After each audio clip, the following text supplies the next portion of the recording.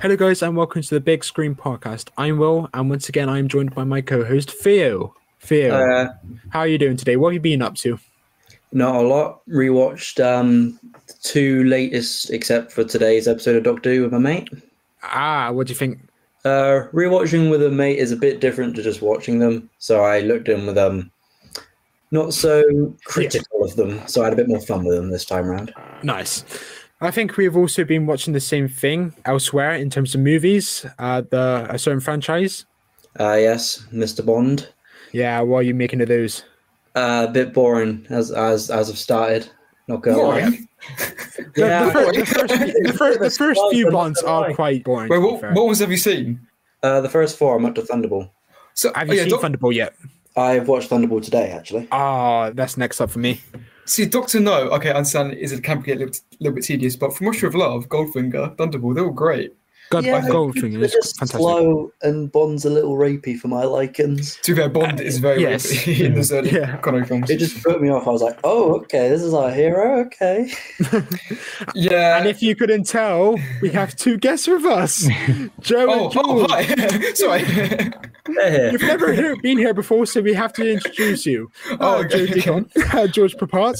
Who are they? Hello, I'm Joe. I've never been here before. Yeah. And these are like our final guests of this series as well. So they were the first guests of the series, and now they're our last. So it's a pleasure. It's a pleasure to have you back. How are you guys doing? Doing great, yeah. Last two times, we reviewed some very good films. Some may claim Star Wars in June, even though I only like one of the two. But again, you have to go back to watch those. Today is a slightly lesser film, definitely one that's not going to be held in such high regard in however many years' time as the other two. However, again, Theo, Joe, and George are with me. So the film in question is Eternals, the latest MCU flick. Of course, we're all MCU buffs, I suppose I can say. Yeah. You guys are big MCU fans, yeah? Yeah. I kind of have into it this year. I have more kind of mixed opinions, or more complicated feelings on them now than I used to. But generally, I would say I'm an MCU fan. Yeah, I do have a bit to say about the whole context of the franchise in regards to this film, especially with Shang-Chi connections, which I will allude to later. But for now, I do have to pick up my granddad from the pub. So I'll leave you guys to it. Good luck. All right, see ya. All right. Well, I guess I'm the captain now. Yes. So, you want to start at the beginning? Yes, why not? So, I actually want to get some opinions on this. The film begins with a title crawl. What are we saying about that? Title crawl. See, the thing is, I saw this film like over a week ago, and I barely even remember there was a title crawl. Yeah, I completely forgot. I remember most of the film. I remember the film pretty well, I would say, but you saying there's a title crawl, I don't even remember that. Yeah, because the film begins with like the rating system and all that malarkey you see in the cinema nowadays, but then it goes straight into a title crawl. Very not Star Wars-esque, but you know they're getting a helping hand from Star Wars there. I think a lot of kind of like big epic films, like fantasy films, always start with like a title kind of crawl, like saying like give you some context. That generally kind of happens. It does make it feel like they're trying to be like, oh, this is a serious one, guys. Like you got to read up on this one before you get into it. Yeah, I think the whole kind of serious kind of tone is something that I'm sure we'll get into because I do have thoughts on it. But anyway, Theo, you want to kind of like go over what you think about Eternals first, as you're the host? Well, for me personally, I've seen it twice now, and I like it. I don't think it's great. I don't think it's terrible, and I don't think it's as bad as people make it out to be. I think it's a above average MCU film. What about you guys? Well, we're probably not as positive. Yeah, I mean, I definitely don't think this is a terrible film, and I know it's considered to be like the worst reviewed Marvel film of all time, and it's not that bad. I think there are worse Marvel films, but definitely. It's not great in my opinion. I think it is very flawed. There's just a lot of things working against it. I wouldn't choose to watch it again, but there is a lot to love and there is a lot to appreciate, I think, in it. It's kind of more of a mixed film for me as opposed to a flat-out bad one. Yeah, I'm probably leaning more towards bad. I didn't hate it. Like Joe, there are some good things in it. I just watching it, I was just It's the first Marvel film I've seen since the Spider-Man film, and I sort of am a bit done with Marvel. And I thought, oh, I'll watch the Eternals, and then I was just like, oh, I don't care, and I wasn't entertained. Yeah, I don't know. I'm the most negative, I think. And it's quite Shang-Chi then. No, I actually watched it like the other night after watching the Eternals. I skipped Shang-Chi in the cinema, but I did get the chance to catch up on it. Yeah. And to be honest, I liked Shang-Chi even less than Eternals. Really? Yeah, I know a lot of people kind of really love Shang-Chi.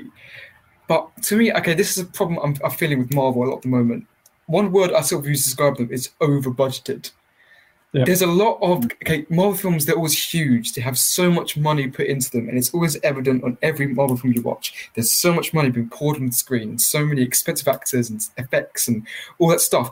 But do you stop and think that, like, is it always necessary? Like, I look at Shang-Chi and I think, yeah, there's so much money on display, but wouldn't it be more effective if you didn't use an effect there or location and you had more practical stunt work? But no, we have this huge budget and we've got a cover for that. So we have these very digital scenery, these very effects-heavy action scenes, and it just doesn't work. It all feels very fake. And to me, that was the most evident in Shang-Chi than Eternals or even Black Widow as well, but not as bad as me. And like Eternals had a much more kind of grittier, more risk feeling. Look, obviously it doesn't. Still looks a bit fake sometimes, but it was a bit more gritty and a bit more grounded, it felt, than Shang-Chi, which was very fake, a lot of it. But I can understand why people like it because it's very different from what you get in the MCU. But I think just the amount of money on display is just too much, I think. Especially towards the end. I think that's where I was like, okay, this is just one step way too far. And it's just like 20 minutes of just nonsense. So I'm just like, you could have ended it when he was fighting his dad and just end the film there, or end the fight. You didn't need to have all that massive stuff. I get why they did it, but still, it just... Because think of like Black Panther, where there's like a lot of kind of like mature kind of like, stuff going on, and then we just kind of end it in this big effects-heavy action sequences. That's very silly. Sort of problem, yeah. But yeah, I enjoyed Shang-Chi. I liked the action, especially. I was like quite surprised how like fluid and cool it was. I like the character as well, but that I guess that we can talk about characters here. We're talking about Eternals. let's because like as much as I like Shang-Chi, I didn't like sort of any of the Eternals, all like 25 of them. You didn't like any of them. Yeah. Well, I liked. Can you name all of them? Oh God, no, I cannot. But I liked Icarus. I thought he was an interesting character, but he is the sort of, like Homelander or whatever. I saw it coming a mile off. As soon as we were introduced to him, I was like, well, obviously he's going to be a baddie. Spoilers, by the way. Are we worrying about spoilers? Nah. Okay, good. If we want to properly, we can't. I got a bit worried then. Okay, yeah. So characters. I like the guy who didn't show up until the last one that was introduced. I liked him. Phaetos. Sure, I'm not. I don't know. Oh, we don't know. You could just make up words and be like, "Yep, that one." What color was it? Like, was it the blue one? Was it the green one? He was the guy that like sort of created things. He was the guy who had the atom bomb. Ah, yes, the purple one. Yeah. Oh, yeah, I think so. That was the massive concern, I think, going into this film, is that they're trying to introduce, I think, 10 new characters in the span of 2.5 hours. And I remember going to watch it being like, oh, this is going to be overstuffed. I'm not going to like any of these characters. I'm going to forget them all. But I found myself actually liking most, if not all, the Eternals for different reasons. Yeah, they have their flaws, and obviously, because it's all got to focus on all of them, but mainly Cersei, the green one. If we're going to go by color. I know Cersei. Power Rangers, yeah. No, Cersei because the main one, the main Power Ranger. But I feel like I still liked all of them, and obviously when some of them were getting killed off, I still felt like, oh, I kind of cared for that character. I will argue that they're all okay. They have the thing for me is they're just so underdeveloped that. That's the thing. The characters aren't horrible. So much more. the characters they're aren't like a horrible. good start. They're a good start, but they don't finish. They don't have any arcs or anything of any note. And it's sort of like when that guy died, I was like, I was surprised. I was like, oh, they just killed one of them, but I don't know your name. I don't really care. And they sort of don't really care in the film. Like I forgot. Oh yeah, one of them died like 10 minutes ago. The characters aren't horrible. There's just too many of them. I think they're just like I like some of them kind of like in parts, but they're all crammed together. And you say there's 10 characters of the Eternals, but like apparently there was like 12 or something in the comics, and they just cut 2 out. But they just left 10. And then it feels like there was 11 because you have old Harry Styles at the end there. Oh yeah, that's true. Yeah, but it's just 10 characters. Like the thing with Avengers is that like we knew the majority of the characters kind of going into it, and so like Guardians of the Galaxy, that's much less crew and the focus on Peter Quill anyway. But with Eternals, it's just the focus on Cersei a lot of it, but we have all these other characters who are just so undeveloped and just so much more less charismatic and dull, and there's some great actors involved, but they don't do anything. Oh yeah, all of them are really good. I've seen them all in loads of things, and yeah, they're all really good. They don't have anything to work with. That's very frustrating. For me, the most like annoying one is Cersei, that the main actress. I wasn't expecting her to be the main one. I don't know why. I didn't know anything about the film before going in. I think the promotion built up that Icarus was going to be the main one, or Ajax, which was Yeah, I thought maybe sort of the bigger named actors were going to be more prevalent, but it was more the opposite. And obviously, I mean, I knew everyone, but like I just felt like she was obviously the main character, but like she should have been given so much more. She is outshined by all the other ones, not all of them, but like Icarus and maybe like, again, I can't remember their names. The Bollywood actor. Oh yeah, Camille Kingo. Yeah, that actor, I can't remember his name. But, like he was easily my favourite, just because he was like, I guess you could say he was the most comedic, but I also thought he had the best like emotional range out of all of them. I don't know what you guys think, but see, the things with a lot of the characters is that like I know they could be interesting if they kind of like took them as like focused on them more. Like for example, Sprite. Is that right? The yes, that's one I remember. I got one. I got one. But and I remember with that character, she was kind of saying at the end how she feels like, she's eternal. She's kind of like, but she's got the rest of her life in this kind of child's kind of body, and she's never going to grow. And I thought that was a very interesting thing, but they didn't explore it. It was just a very quick thing that was said in the climax, and that's the thing. We're saying all these characters, 10. There's interesting things about them, but they're not explored because there's so many. And the film just, it's a long film. It's like 2.5 hours, 2 hours 40, however long it is. It's just not enough. It's still not enough time to develop all of them and make them interesting, because even the ones they do focus on, like, still don't really they have anything to them. Yeah, and I think that it also has a problem. I don't know.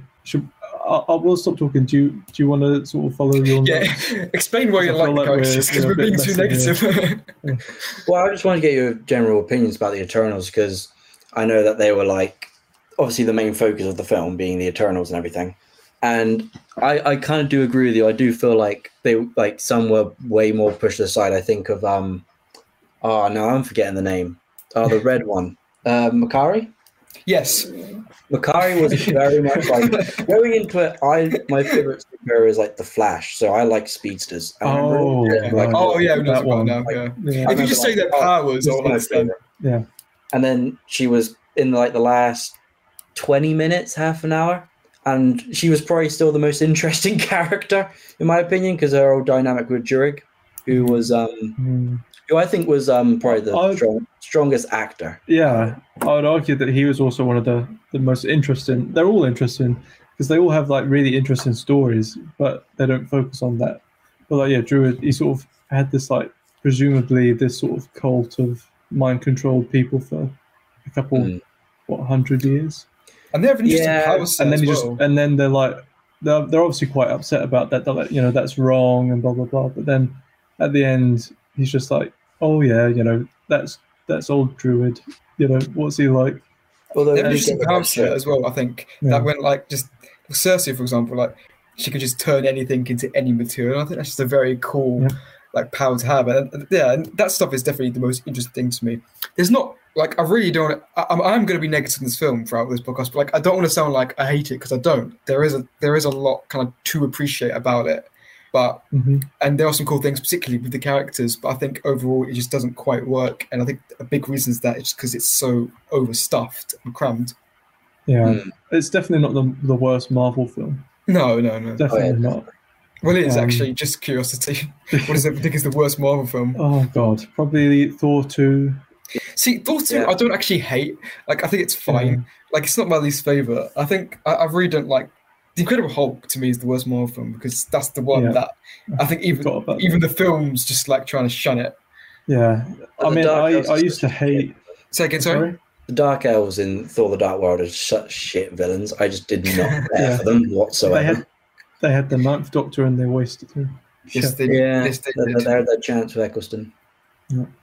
I think just like I can understand why people might cite this as the worst one because it does feel one of the more messiest. But there is a lot going for it. I think the main thing for me that it has going for it is in the performance director Chloe Zhao.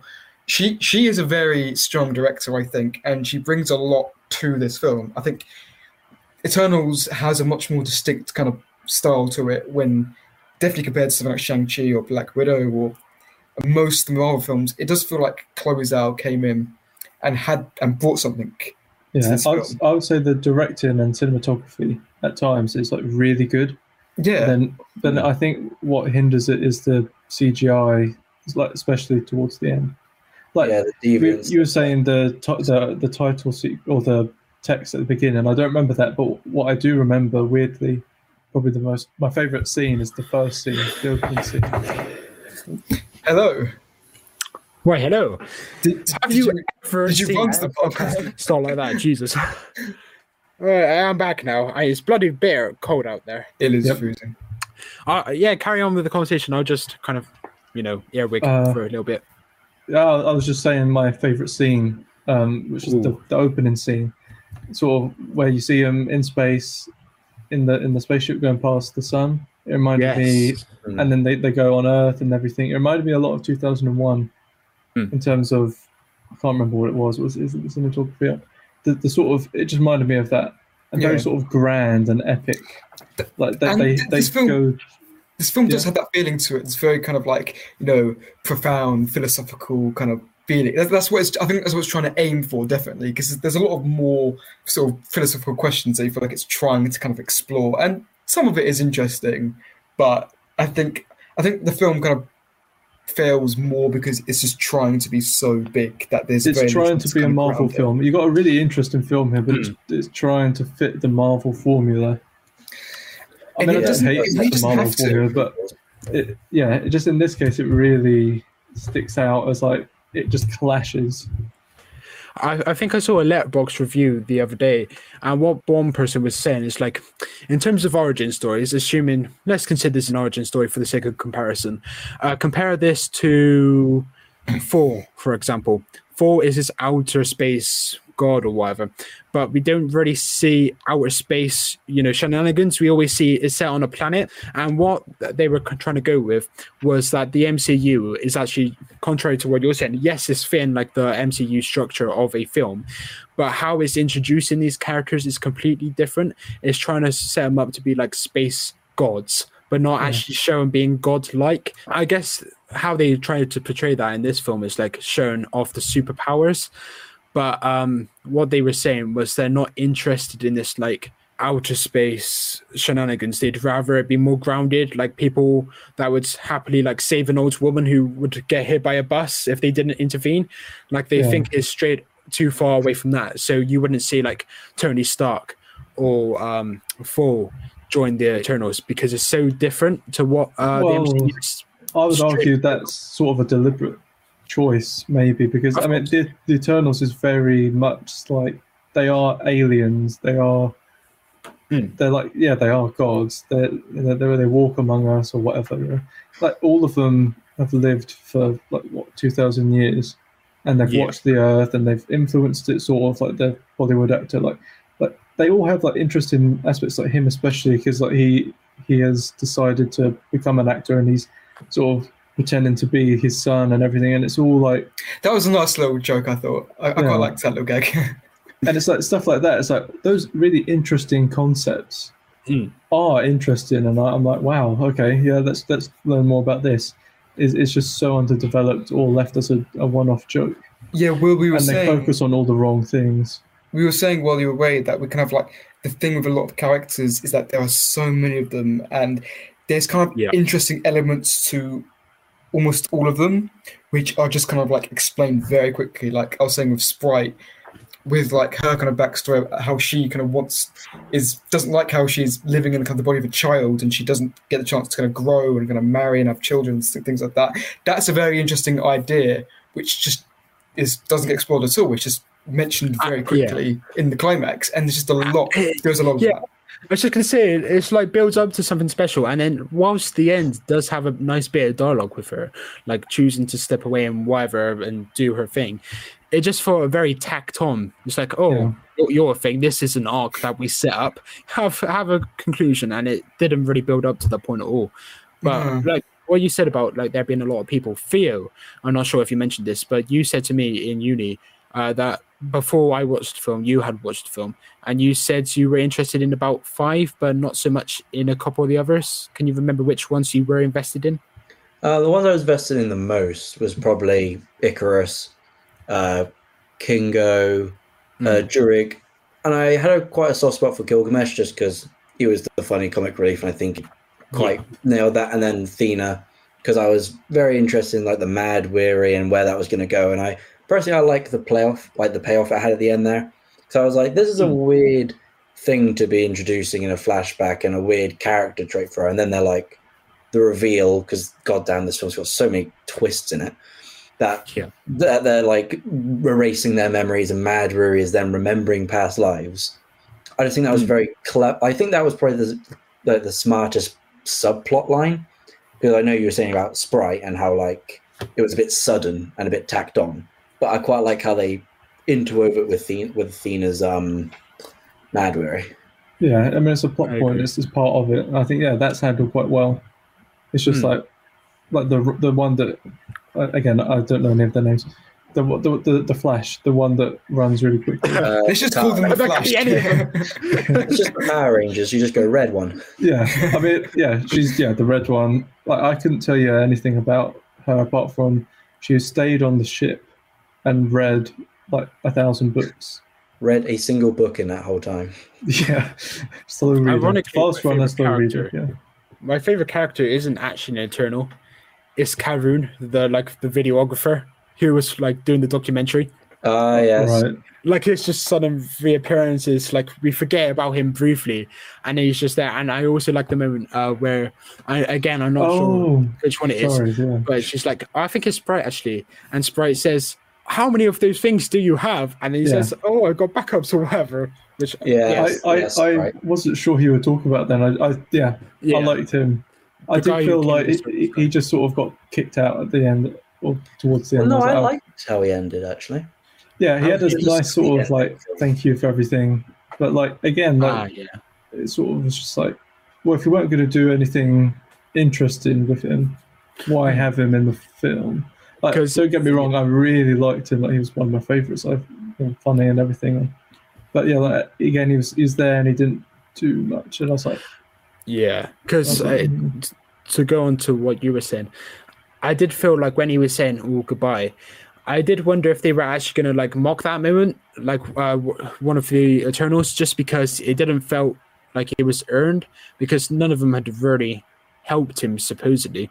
Like maybe they saved his life once or twice. Well, once, if that. But it just felt like he was so underdeveloped. He was just there for comic relief. So for him to have like a goodbye speech, I did feel a bit out of place, and like, was it needed? Sure, we needed to write him out somehow. But again, he's just there for the comic relief, and I don't think there's much else to that character. Like there's no story behind him other than he tags along one of the Eternals. I'm not sure of his name. The tall guy, the magician guy, the performer. Theo, you're a fan of this film. Do you know the names? Are you talking about Kingo, the Bollywood actor? Yes, him. Kingo would probably be my favorite. I think his arc. Oh, Kingo's hilarious. I think he's the most entertaining character. He's definitely the most memorable. Yeah. Have you seen Adventure Time? No. Sort of. Because the whole time I was watching, this is a bit off the beaten track. The whole time I was watching it, Kingo's voice really rattled around in my head for the whole film. And when I got out there, he voiced a character in Adventure Time, and that really threw me off because he kind of plays the same kind of godlike character in Adventure Time. And hearing his voice the second time, I'm just balling up in laughter because I'm like, that's the guy from the kids show I watched. All right. I love how we made a reference that isn't Doctor Who. Well done. I'm very proud of you. I'm bringing in the obscure Adventure Time references here. Honestly, the viewers, and there are a lot of them nowadays, literally take a shot every time you hear Doctor Who be mentioned by name. Because, my God, there are a lot of them. We could be talking about some weird, obscure foreign film, and we just think, Doctor Who. This reminds us of Doctor Who.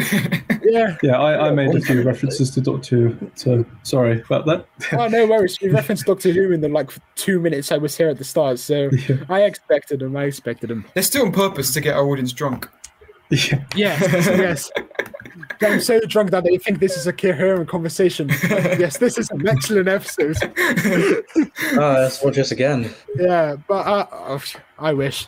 But basically, I almost fell asleep during this movie, and in the last episodes with you guys on as guests, I kind of said to Michael that he should rewatch Dune because he fell asleep and he didn't really have a fair assessment of the film because he fell asleep. It would have been very ironic if I did the same for this film, but thankfully I didn't. It was the middle part. What would you have done if you did fall asleep? Oh, God. I'd have had to rewatch it. You'd pay an extra ticket. God. Well, I did go to watch Ghostbusters Afterlife the other day. Oh, how was that? I thought it was decent. Okay. It was all right. The end should have hit emotionally, but it didn't. But visually, it was stunning. It looked awesome. But I got taken out for the final 20 minutes, sort of, in my headspace, just because there was a power cut locally. And all the cinema screens went kaput for about 10 minutes. So it was very interrupting. And that hadn't happened to me since my very first cinema experience about 10 years ago watching Up. That's never happened to me at all. No, really? Luckily, yeah. Never had a power cut watching a film in the cinema. Again, it's only a once in a decade thing that's happened to me personally. But that happens. So they actually gave us a free ticket or a refund.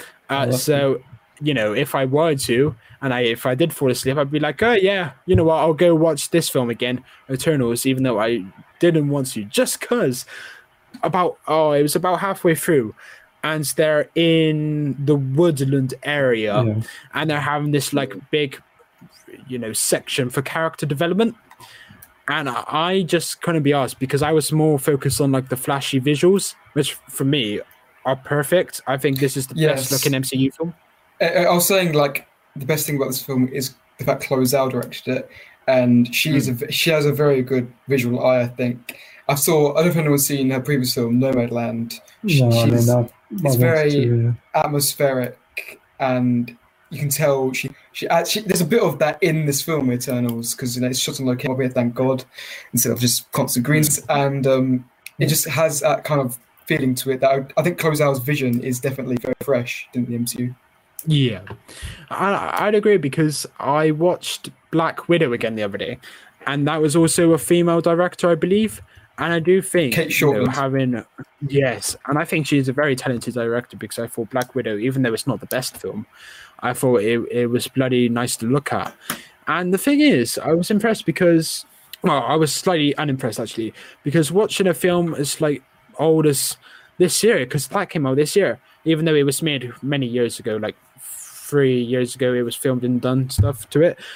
It feels really dated compared to Eternals and Shang-Chi, which are both very good looking films. And I think they overshadowed Black Widow massively, which at the time I thought looked awesome. But then in retrospect, I was like, it doesn't look as good as the Shang-Chi action scenes, for example, because the Shang-Chi action scenes are absolutely the highlight in this film.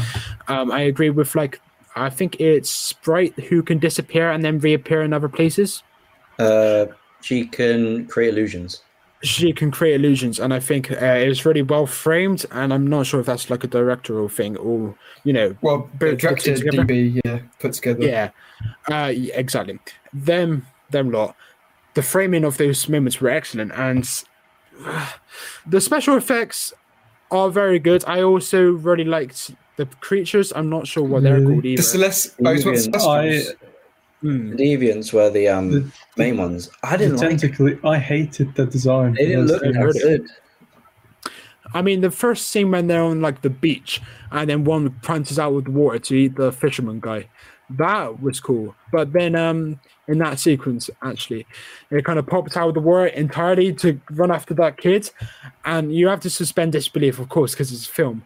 But I just thought, surely that kid would be dead by now, because he was running at him for about 10 seconds at like 50, 60 miles an hour, and this kid is just like doing this little kid run, and I just thought, come on, kill the guy, or at least have one of the Eternals come in sooner to rescue him. And then eventually they do, and I just think, sure, the visual effects weren't the best for the actual killing of the creature, but the actual design I didn't have a problem with, and I did love the design of the spaceship.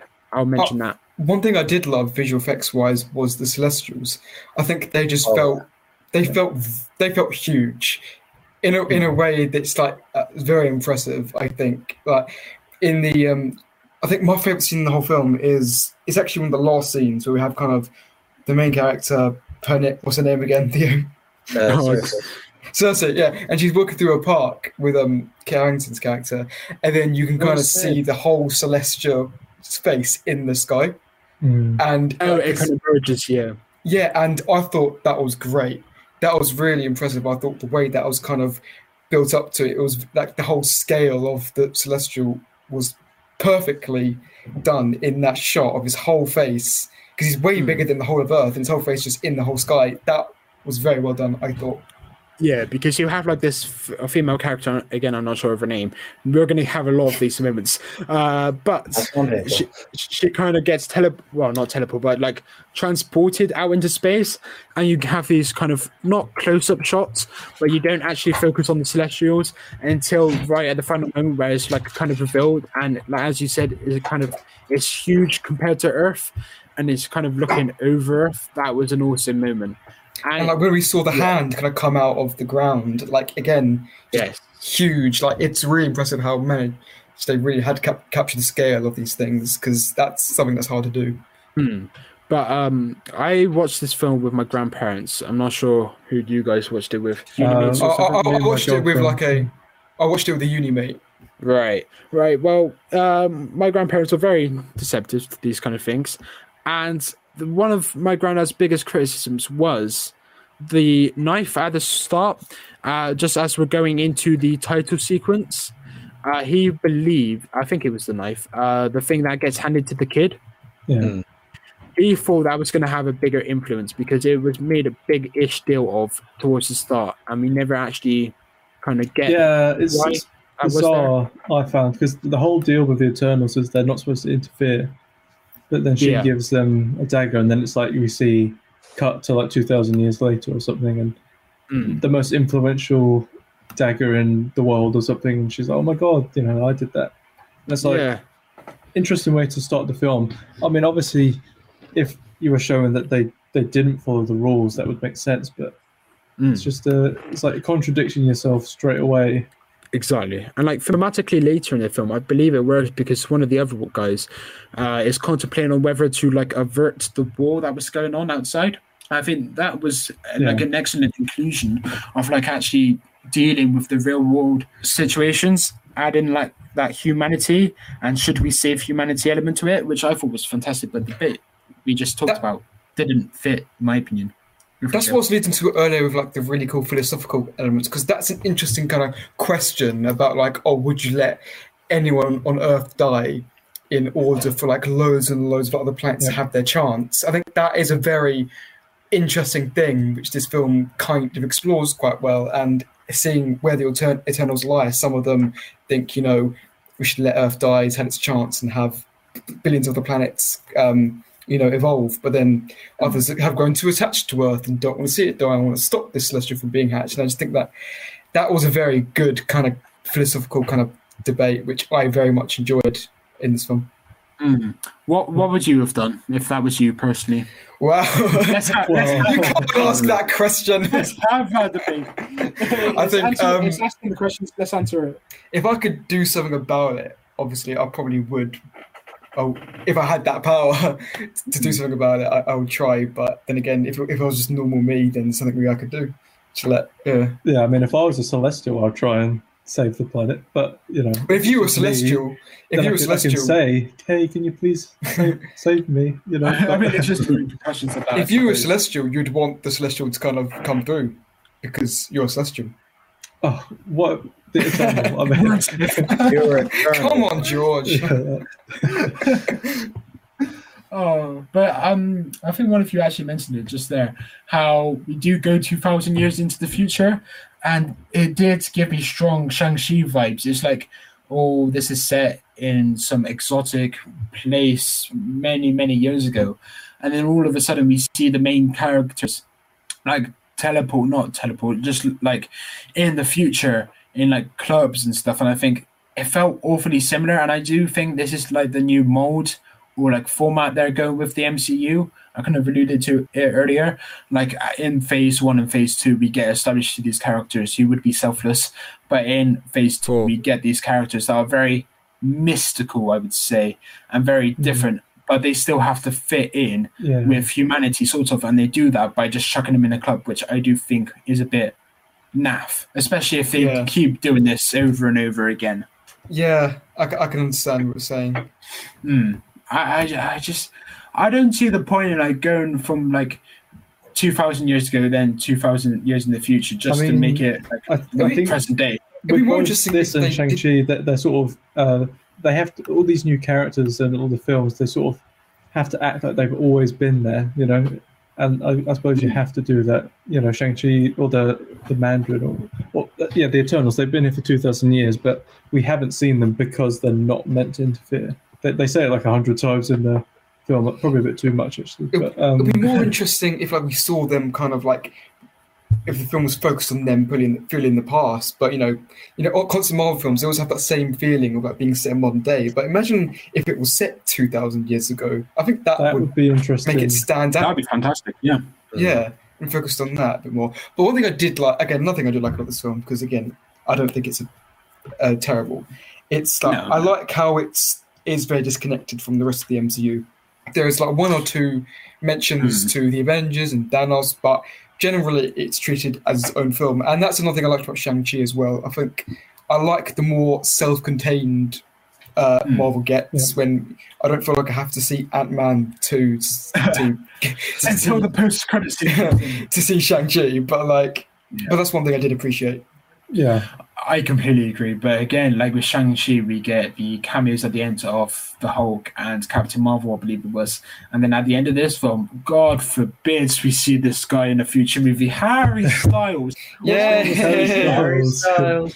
Oh man, he is Tosin Cole, but in Marvel. I'm sorry, he is. You can't say that about my guy. What? Please don't tell me you're a fan of Tosin Cole. This is another Doctor Who reference. Everyone take a shot. Yeah, I love Tosin Cole. We can't say about Harry Styles, man. Oh, thank God. I thought you were defending Tosin Cole, and I was like, fuck no. No. Oh, no. What is there about Harry Styles that you think, yes, I would like that guy in me? Well, it's Harry Styles. No, he was good in Dunkirk. Can't help it. Oh yes, he said he was good in Dunkirk. He said he was good in Dunkirk. He barely did anything in Dunkirk. Yeah, like 2 lines. Well, I didn't realize that. I didn't realize that was actually Harry Styles in that film though until I actually researched, and I thought, you know what, he did a good job at like subverting that expectation. Like I did not know that was Harry Styles, so it kind of he wasn't pushed, and it caught me. Exactly. He wasn't pushed to like the foreground, like, oh look, Harry Styles. Like, oh, I'm Harry Styles. Exactly. I think I might be in the minority, but I enjoyed that end credit scene. I didn't know what it meant. I usually do with Marvel end credit scenes. I normally have a little idea of what it means, but this I have absolutely no idea. It just means they're all going to come back in another story, I think, with the addition of Harry Styles. Well, you didn't know what Harry Styles' character was? What was it? Well, I didn't know who was supposed to be. He's Star Fox. Star Fox. Is that Brother of Thanos'? Thanos. Yeah, I was going to say, isn't he Powers Thanos' brother? to swoon any other human being. So he's I like take it back Bond, our but comment about less us being rapey. MCU buffs. Well, I mean, I've only read some comics. I have a vague understanding of things, but like my knowledge is pretty much gone now. I mean, when he showed up, and I was like, I know that Thanos has, brothers and stuff, but I thought that's what the is it the Eternals? Is it again? My knowledge is not the best. Yes, I think you're thinking of Athena, because Athena was Thanos' cousin. That's because I read a comic where you saw their family, his family, and that, I don't know. Ignore me. Because Ignore you, George. That's the podcast. Thanos is an Eternal, but with a deviant strain in his DNA, which is why he's the Mad Titan. Really? So that's why he looks different to all the others, because he's more like the creatures, the shit villains in this film. Should we talk about the villains? Those things? Oh, Like, we haven't spoken about it yet. What's there to say? What about the main one? The one that evolved for no reason? My mate I saw this with was kind of saying that it was interesting when he was kind of evolving into like what was that? Like he was evolving into like a human when he's the main kind of just sort of more. Yeah. The fact that you asked what was he doing is more the fact of like how bad of a villain he was. Where you're like, what was the goal again? Who are we out here? Icarus or no? The main. What's the name of those creatures? Deviants. You'll think I don't know the name of the main deviant. Yeah, the one that was kind of evolving into kind of this human, and then the one that could talk. Yeah, that was interesting idea, but again, they didn't really explore it that well. For being just trailers, he was really lackluster. Like he was the one they were pushing forward as being like, "Oh, he's going to be the villain of this film, so look out." And then it was like, you get like 3 scenes with him, like kind of dies. I think of Icarus as like the main villain of this film. Yeah. Oh yeah. I mean, he is absolutely 100%. Or Aramis. Like like he isn't for the largest part, and then that's a twist that he flips to evil. I mean, it's all. I guess with the big Celestial and Icarus, they're big twists, so you can't really. I think I like the Celestial twist. Did you just say what twist? He said, "What a twist!" What a twist! Oh, okay. I was like, "What twist? Like, was there a twist?" I was like, "Surely not." I don't remember this film. Like Ajax died, Icarus was bad, Sprite simped over Icarus. Like there was some twist in this film. Some very dramatic twists. I did find it weird how they kind of made a kid like date some old guy. That was weird. Like I know Sprite isn't a kid, but it did feel a bit odd, like shape shifting. Because I watched Ghostbusters actually, and one of the characters lied about their age and stuff, and I just felt this is becoming a thing in movies, and I don't like it. It just comicalizes relationships and like age differences, and it's weird for me. I think Sprite can get away with it though. Sorry? I think Sprite can get away with it because she is meant to be over a century old. Yeah, but she looks about 6. Yeah, but it's after 1,000 years, like sure. But the main villain for me is again what I was thinking you were on about was Icarus, and I do think this film kind of falls down a similar hole to Shang-Chi actually, in terms of like going all out for the end and going too far. Because the end is very, epic, but it's the exact opposite of Shang-Chi. Because Shang-Chi actually has like a big story that's been building up, and it's got like the parallels to the start with the dad and whatever. But this, I personally didn't feel it at all. It's like, what's this guy trying to do? What's this guy actually trying to achieve? He's trying to defeat them, but what? By making rocks lava? And I just thought, of course, that's not the plot. But I just felt like they tried to go all out, but it didn't feel like a good MCU end, and it felt very lackluster, and it was wanting more. Because that really fast woman who just kept running really fast and kept running into the cave, like that got really tiresome after about 10 times, and then she does it about 40 times, and I just think, move on, get on with it, what's going on?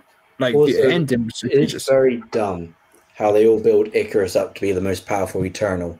But then in the final battle, Makari basically has him on the ropes the whole time, and then Phaetos can just ground him for like a good portion of Cersei turning the new Celestial into a rock. And I was like, so you're all scared of Icarus, but you can pretty much defeat him. Like, it reminded me of the Justice League, not just because of their powers, but like them fighting Superman. And I mean, the whole finale is just a bit. I'm just watching it now, and I just think Angelina Jolie's a shit actress.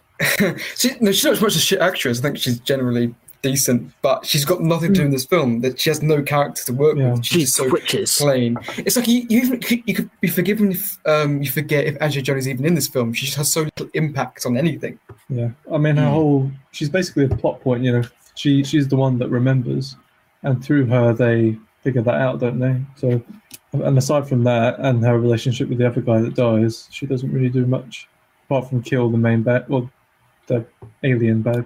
Well, I suppose they're all aliens. The deviant. The deviant. Yeah.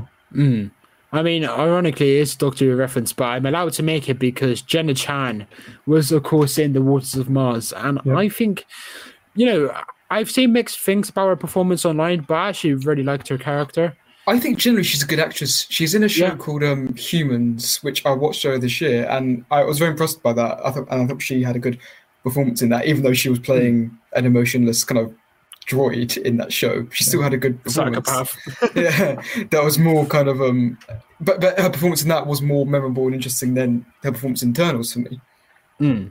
But I'm just trying to remember the film now, and I believe she was stabbed towards the end. And that really hit me. And then she kind of turned the dagger into water or something like that. I thought that was awesome. I think that, I really like that kind of power. There's a lot of creative things you could do with that. Like at the beginning when they kind of turned that bus into like roses. I thought that was a cool little visual. So there's cool things a very visually interesting power to have. Yeah. What you can do with it. Yeah, because I think there's also like a moment, something's going to fall on them and they turn it into it's like a boulder, and they turn it into like finite. You saw at the beginning in the classroom, something like that. Yes, that was also pretty cool. Like having that affects like someone young and like actually having a story, have her be a teacher, giving her a story, giving her some human, character. Because with Shang-Chi, did they even have jobs or anything? They were just like they were car people. Right, is that a job? I was saying to a lot of people just angry at me now saying that. But I was saying to the others. Sorry. I was saying to the others while you were away is that I'm actually not a fan of Shang-Chi. I probably actually like it less than Eternals. Ooh. And it's just like, and I think a big reason that is I just feel it's kind of Marvel nowadays, a lot of kind of money is being put into them where there's so much needless kind of emphasis on effects. And when I liked Eternals because, as I mentioned, it's shot on location for so much of it, and so it feels much more real in a way. It feels much more like I can connect with. Shang-Chi feels very fake throughout a lot of it. Yeah, there's some impressive aspects to it, but I do think it has a very kind of fake, clean feeling. Because I'm surprised a lot of people like the bus action scene in Shang-Chi just because so much of it is CGI and so much of it you can tell it's CGI. But with this, I do think it's cleaner in terms of the special effects. And that's why with Shang-Chi, I actually prefer the scaffolding action scene. I just think that looks superb because they rely more on shadows than actual computer-generated effects. And I would argue that the special effects in this are much worse than Shang-Chi, simply because... No, I don't think so. I noticed it a lot more. I was like, that looks terrible. It's probably because it was, like you said, it was shot like natural light, whatever, like really well. And I think just having loads of CGI on top of that is more noticeable than maybe a sheen of CGI throughout a whole film like Shang-Chi. I do admit it didn't look like that on the beach scene. They did look out of place slightly, and I didn't think they impacted the environment as well as they could have. That's just for me. That's just something that was distracting the whole film for me. I think there's more little moments where the CGI isn't so great, but I think the bigger CGI, like the Celestials, look fantastic. I'm mainly talking about like the deviants and everything in the third act, sort of all the explosion, that sort of thing. Not necessarily everything in space, because like when Gemma Chan, Gemma Chan, I can't remember her name. We keep forgetting character's name. I was going to say Icarus, but that's definitely not her. I think. Cersei, and she goes into where all the memories are kept. Like that looks so good. Like it's like the infinite wall of like whatever it was, like all the memories that it has like striking imagery at times, but it's just some of it is just muddled with really, really out of place CGI. And I think for me, I can tolerate a film that is very CGI heavy, but if you add CGI to a film that shouldn't have CGI as much as, say, Shang-Chi, then it's more noticeable and more distracting. Because they do that in like Spider-Man, don't they? Where like they kind of have a beautiful suit for him, which they CGI over completely, so he can do stunts, and it's so frustrating that Marvel do that because it's so obvious that it's effects, and it pulls you out. Yeah. To be fair, where it really adds to it, I'm not sure of his name, and I feel bad for describing this, but it's the black guy with glasses. Phaetos, him. He, when they're all together, and just before like the big twist, like, ooh, the Icarus evil, he's kind of explaining everything and explaining like how they all got there, and you have like this CGI pop up above them, showing like how they got there and like the travel they made. I think that looked really impressive because it was like golden and it was really noticeable in the cinema screens because it had quite a bit of shine to it. And yeah, so that was really impressive. So not all the CGI was bad, but actually, I think most of the CGI is pretty great, to be honest with you. Yeah, no, I mean, to be fair, I think just for me it is more noticeable and like distracting. But that's just me. Fair enough. But yeah, the location stuff was really good, and there was one scene where they're on like a porch, I believe. It's Icarus and I can't remember who it is, but it was in Dakotas. Like I think I know what you mean. Yeah, I think I know what you mean. It's like a little house thing in the middle of nowhere. Oh, with Salma Hayek. Probably one of those, both of those, and it kind of cuts away from like the hot orange vibe straight to like the mountains, and it goes to blue, and that was also a very noticeable moment, and it's like the stark contrast, and it fit the tone really well, and hostile from a very loving tone. So again, that's more of a direction thing because she would have made the choice to do that major cut. And like in the narrative of the story, it really worked because then I think it's Gemma Chan's character. Oh no, it was just some random character. It could have been Gemma Chan, who gets kind of stabbed in the back by, is it the Celestials? It's for Sprite, isn't it? The Deviants. Oh, was it Sprite? Wait, I'm pretty sure. Who got stabbed? Because Cersei got stabbed in the back by Sprite. At the end. That's what we're saying. 2 weeks of the way through, I think it's the Deviants. And when Icarus pushes Salma Hayek into the pit of deviance. Oh, Ajax. Ajax. Isn't that a football team? Oh, Ajax. Ajax. However you want to pronounce it. I pronounce it Ajax. But yeah, I was really unimpressed with the one who went really fast. I think we dubbed her like the Flash earlier. She was a bit crap, let's be honest. Angelina Jolie, didn't like her. Richard Madden, I thought he was solid. I think he was outshone by Cersei, who was played by Gemma Chan. And like the whole love interest between the two, I just thought that was very Marvel cliche. Like having a love interest between the two main characters. Just like Gemma Chan, Richard Madden is a good actor, and I've really liked him in other stuff, but just here doesn't have that same kind of charisma, I think. And again, together, I don't really feel much chemistry. The romance was very weak, even though apparently this is the first ever Marvel sex scene. Oh my god! Oh yes. Of course that would have been, yeah. Yeah. When I saw it, I was like, oh my god, what's it going to be like? You know, it's all over the news, and it's literally just like nothing. It was a little awkward if you went and see it. You just see his butt. Yeah, I saw that with my grandparents. When George said he was shot on location, I just thought, oh my god, there's going to be sand going up their ass. So George, did you want more nudity then, George? Yeah, did you want to be more explicit? Yeah. Just lower the camera a bit, make it. What was it, like a 12? Yeah, it must have been a 12. Oh my god, like the Indiana Jones, one of those films, so it's like a 12, but it shows so much like goriness, and I just thought, you know what, free the nipple. I think it's like most like films from like the 70s or 80s, like PGs, and they're like way more intense than 12s nowadays. They're like Jaws. It's like Jaws, Indiana Jones, Ghostbusters. Those films are like way more kind of like explicit and like graphic than anything that's 12 nowadays. It's insane. Okay. We've gone on such a tangent now. We're talking about the BBFC rating system. Oh, thank God. Eternals. Theo, do you have any big notes? Any big notes? Well, just you know what I mean. Just like big notes, like for a conversation. You tough git. You know what I mean. What do we think about the last end credit scene with Jon Snow? I don't remember it. I don't know what it is. That was like the best bit. So Jon Snow's character goes to touch the sword, the Black Knight sword, and it does like a little venom thing, and then you hear Blade speak. Did you not stick around for like the final? I did, but I can't remember it. It went straight through me. Because that's like setting up a future project, but they did it in a kind of cool, low-key way.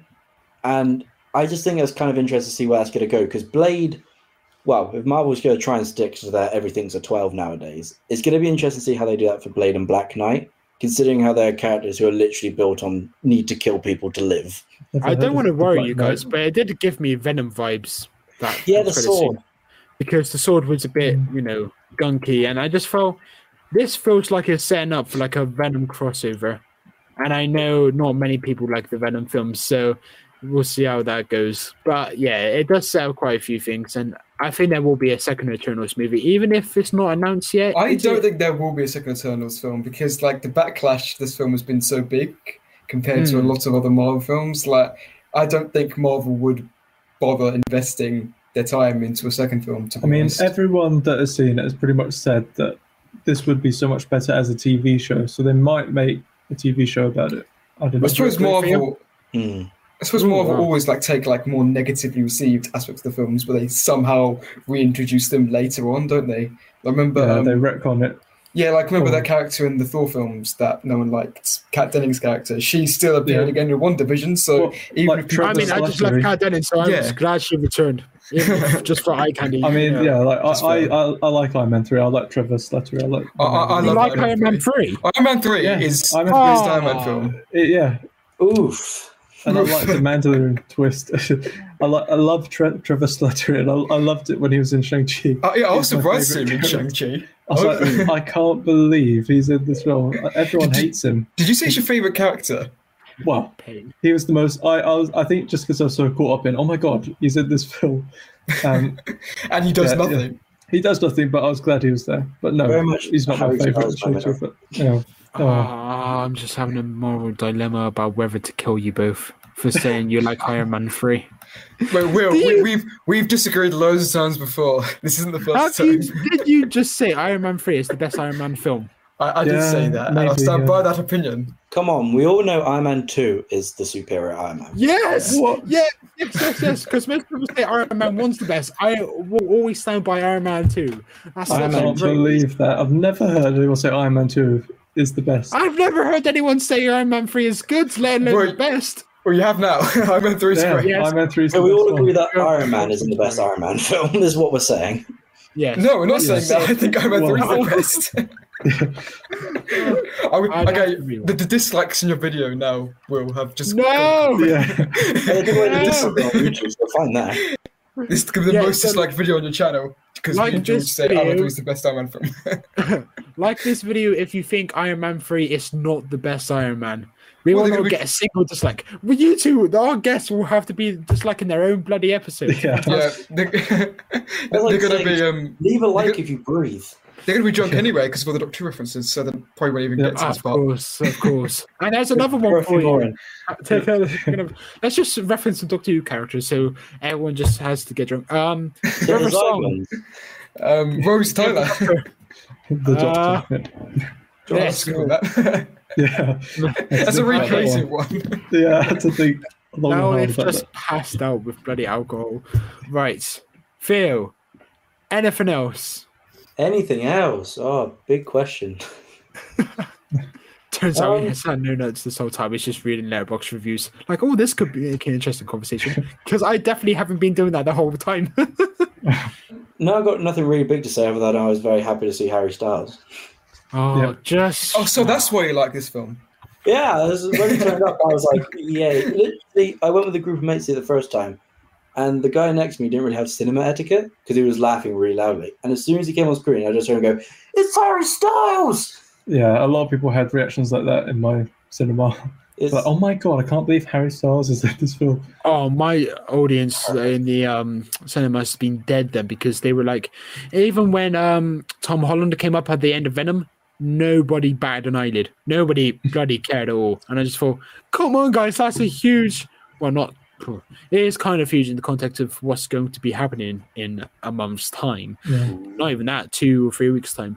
But it's not really connected to Venom at all. It's just like there, and it's like, come on, get hyped. And like, there was all these references to Thanos, and everyone just stayed silent. And I was like, I'm sure you've all seen those clips on YouTube where like someone's illegally recording the movie, like the very end, and then like a post-credit scene comes up, and then everyone's like, there was none of that with either Venom or I think maybe the sort of hype is dying down a bit with Marvel films, because everything is so like referencey and like they reference Thanos 100 times, but it's like how many Marvel projects are there this year? There's like 5 TV shows and like there's like 9. That's insane in 1 year. There's like 5 of each or something like that. And Hawkeye currently. I'm very fatigued with Marvel. I'm not gonna lie. Like the only reason I watched it is because I was doing this podcast. Same. I remember when you said us to me, I made no plans. I was right. I'm going to skip Eternals completely, and then you put a message in the group chat saying, "Hey, do you want to review Eternals?" I was like, "Oh fuck." Yeah, that's exactly the same. I hadn't watched Shang-Chi. I hadn't watched anything. Say no, bro. We're going to be put through hell in a few weeks' time when we review that. Home Sweet Home Alone. Wait, what reviewing? Sorry. Home Sweet Home Alone, the new Home Alone film. Oh yeah, I didn't know that was happening. Apparently, it's a very dreadful film. So, I'm so sorry, Phil. I'm gonna blow my brains out. I think. I'm too another Home Alone. George Poupart. Yes. Do you have anything big that you would like to share with the rest of us? About the Eternals or just in general? About Eternals. Yeah. Eternals first. Yeah. I don't know. I feel like I've pretty much said everything I need to say about the Eternals. It's sort of pretty disappointing. Not all bad. I know I've been very negative, but it's definitely not the worst Marvel film. That's Thor 2 or Iron Man 2. Might be a bit controversial. Leave it. But yeah, I don't know. It's pretty. And I think I just haven't got anything big to say apart from it's not the best Marvel film and it's not the worst. And I think that's it. That's all I've got to say. Well, I hope you've got something else to prepare for your conclusion, because I was very conclusion-like. You may as well just give your score now. But now we'll wait for that later. Joe, do you have anything small to give to us today? Not really. I think I've kind of covered most of my thoughts on Eternals. I think it's an average film. I think it's definitely on the weaker end of Marvel films, though it's not the worst. I think there are aspects of it which could be great, but overall it just doesn't quite hit for me. I think we all just have to give our controversial Marvel opinions now, especially me and Theo, after you guys said Iron Man 3 is the best Iron Man film. Theo, be controversial. This is your second episode. Say something controversial about Marvel. What's your Marvel hot take? I don't like Iron Man. You don't like Iron Man? The character or the film? Both. I never liked Iron Man. So in Civil War, you were on like the Captain side, Captain America. Oh, any day. Everyone's on Captain America's side of Civil War because he's basically right. Is it controversial to say Guardians 2 is better than Guardians 1? Yeah. No, I agree. I think there are parts of Guardians 2 which are better than Guardians 1. I don't think that's too controversial at all. I really like Guardians 2 was very self-indulgent by the end, but I still love it.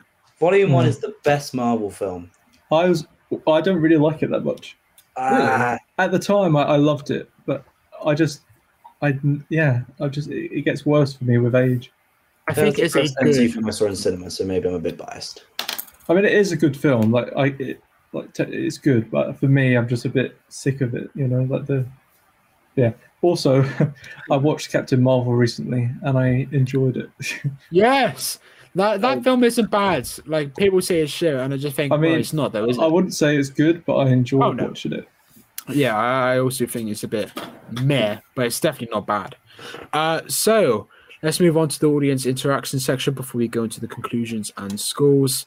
I'm just gonna go through the ratings on Airbox. There's not many actually. Wow, I thought there was gonna be loads more, but I won't say any of your scores, of course. But Star Wars fan 007 gave it a 2.5 star.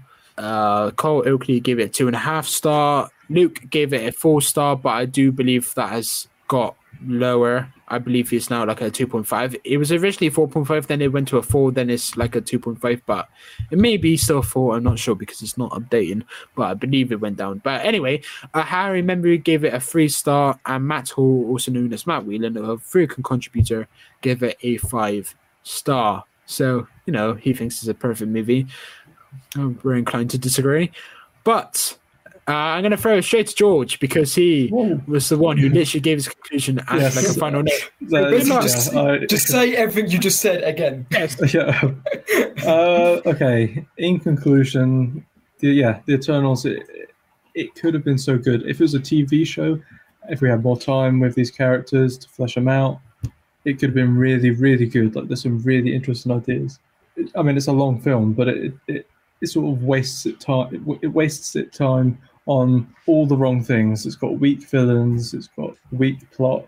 It has a strong sort of moral conundrum, but apart from that, nothing really engaging. Too many characters, way too many characters.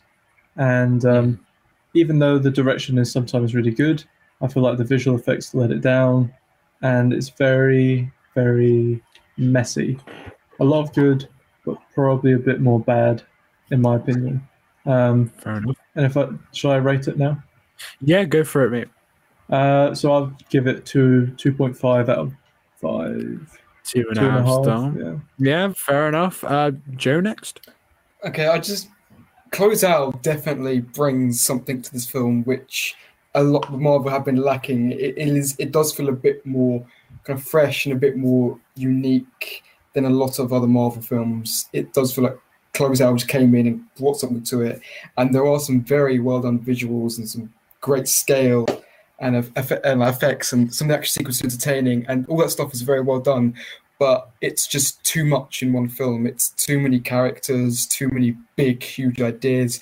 The film definitely wants to be this huge film, but it doesn't quite. I don't quite get there because I don't really feel connected to any character. It feels too big, really. I think it's his biggest problem, and it's just a shame because there is a lot of promise with what's involved, and it's not the worst Marvel film at all. And it's some good elements to it, but yeah, it is disappointing. So yeah, I'll same ratings, George. I'll go for a 2.5 out of 5. I'm struggling to disagree with anything that you're both saying right now, except from George about the special effects, but we've touched upon that. Theo, you know what, I'm going to go next because I have absolutely nothing to say, and I do trust that Theo has something more to say other than bleh. 2 star out of 5 for me. Theo, go for it. That was really profound. Again, this has been the busiest week of my life, or at least like the busiest week for a long, long time. Tell me about it. It's fine. Yep. Yeah, it's just like coming up to the end of the first semester, a lot of deadlines, a lot of stuff going on in real life. Are you in your first year of uni? I'm in my first year of uni. Yeah, like I found that when I was into my last year, I was in my first year, coming to the end of the first semester, just a lot of work was piling up. And I'm in my second year now, and like so much work I've got to think about. It's really, really intense. Oh. Well, thank you for getting me hyped for next year. You're stressed this year? Well, next year's even worse. Oh, man. I've heard good things about first year, to be fair. Hey, please, cure my depression. Right, well, I'm not going to do that with my conclusion. But overall, I like the film. I think it's slightly above average for what I'd expect from a Marvel film. Personally, I liked most of the Eternal characters. The villain was absolute dog shite. And I love Harry Styles. So I give it a 3 stars. Theo's review is just Harry Styles, isn't it? Yeah. There you go. Yeah, you got me. Theo, have we bullied you down to a 3? Because I swear you gave it a 3.5 originally. No, I think I gave it a 3 originally. VAR analysis. Oh no, you did give it a 3. To be fair, I'm just tripping. Yes. Oh, okay. I'm sorry. Yeah, you did give it a 3. So the average is, well, again, the guests have the right opinions. Here we have to applaud Joe and George because this time thank you. have to applaud George. So, I mean, I had the wrong opinion last time, didn't I? George was the only one that was right. It would seem but now I have always have the right opinion. Yes. I swear with Star Wars as well, you guys were pretty much. Actually, no, you went a bit higher than the average, didn't you? Yeah, because you and the other guy were like they brought down the average. I like that. No bad blood, but that was funny. Oh, God. So yeah, the average does come to a. Oh bloody hell! What does it come to? A 2.5. My maths completely from me, and then I thought we were doing like Star Wars, so I thought, 3.5 average, 3.5. Then I was like, no, bloody Eternals. Fuck this film. But honestly, it is a massive step down from Shang-Chi. I know, George, was it you that Oh no, it was Joe. You didn't like Shang-Chi much? No, I wasn't keen on Shang-Chi. So how do these two films compare? Which would you say? I mean, okay, I admire more of Eternals. I think that they both have issues, I think, in of themselves, but I think Eternals, to me, has a bit more kind of going on where I appreciate it. Yeah. Okay. It's only like a hair. It's like a hair more better than Shang-Chi for me. Shang-Chi would also give it 2.5. Another Marvel hot take. Yes. Well, I do think that film is pretty mixed, but my hot take, because I don't think I mentioned one. WandaVision is bloody awful. Yes. Oh, wow. I liked it. Yeah, so It was messy, but I love the first liked episode. it. The rest is garbage. It gets worse as it goes on. Yeah. Definitely. And I'm not a big fan at all. It's not trash. I do kind of... I was harsh on it just then. It is bad, though, I would say. Like, the first two are very good. Sorry? Has anyone been watching Hawkeye? I'm going to get to that tomorrow. I've not seen Hawkeye. It's okay. I think it's pretty good. I really like it. The main person. Kate Bishop? Kate Bishop, yeah. I like her. She's good. At the moment, it's 2 episodes. It's okay. Okay, I'm gonna get. I haven't finished What If. I started that and I haven't finished it. Same. Yeah, I wasn't into it particularly. First episode was very rough, and it gets better.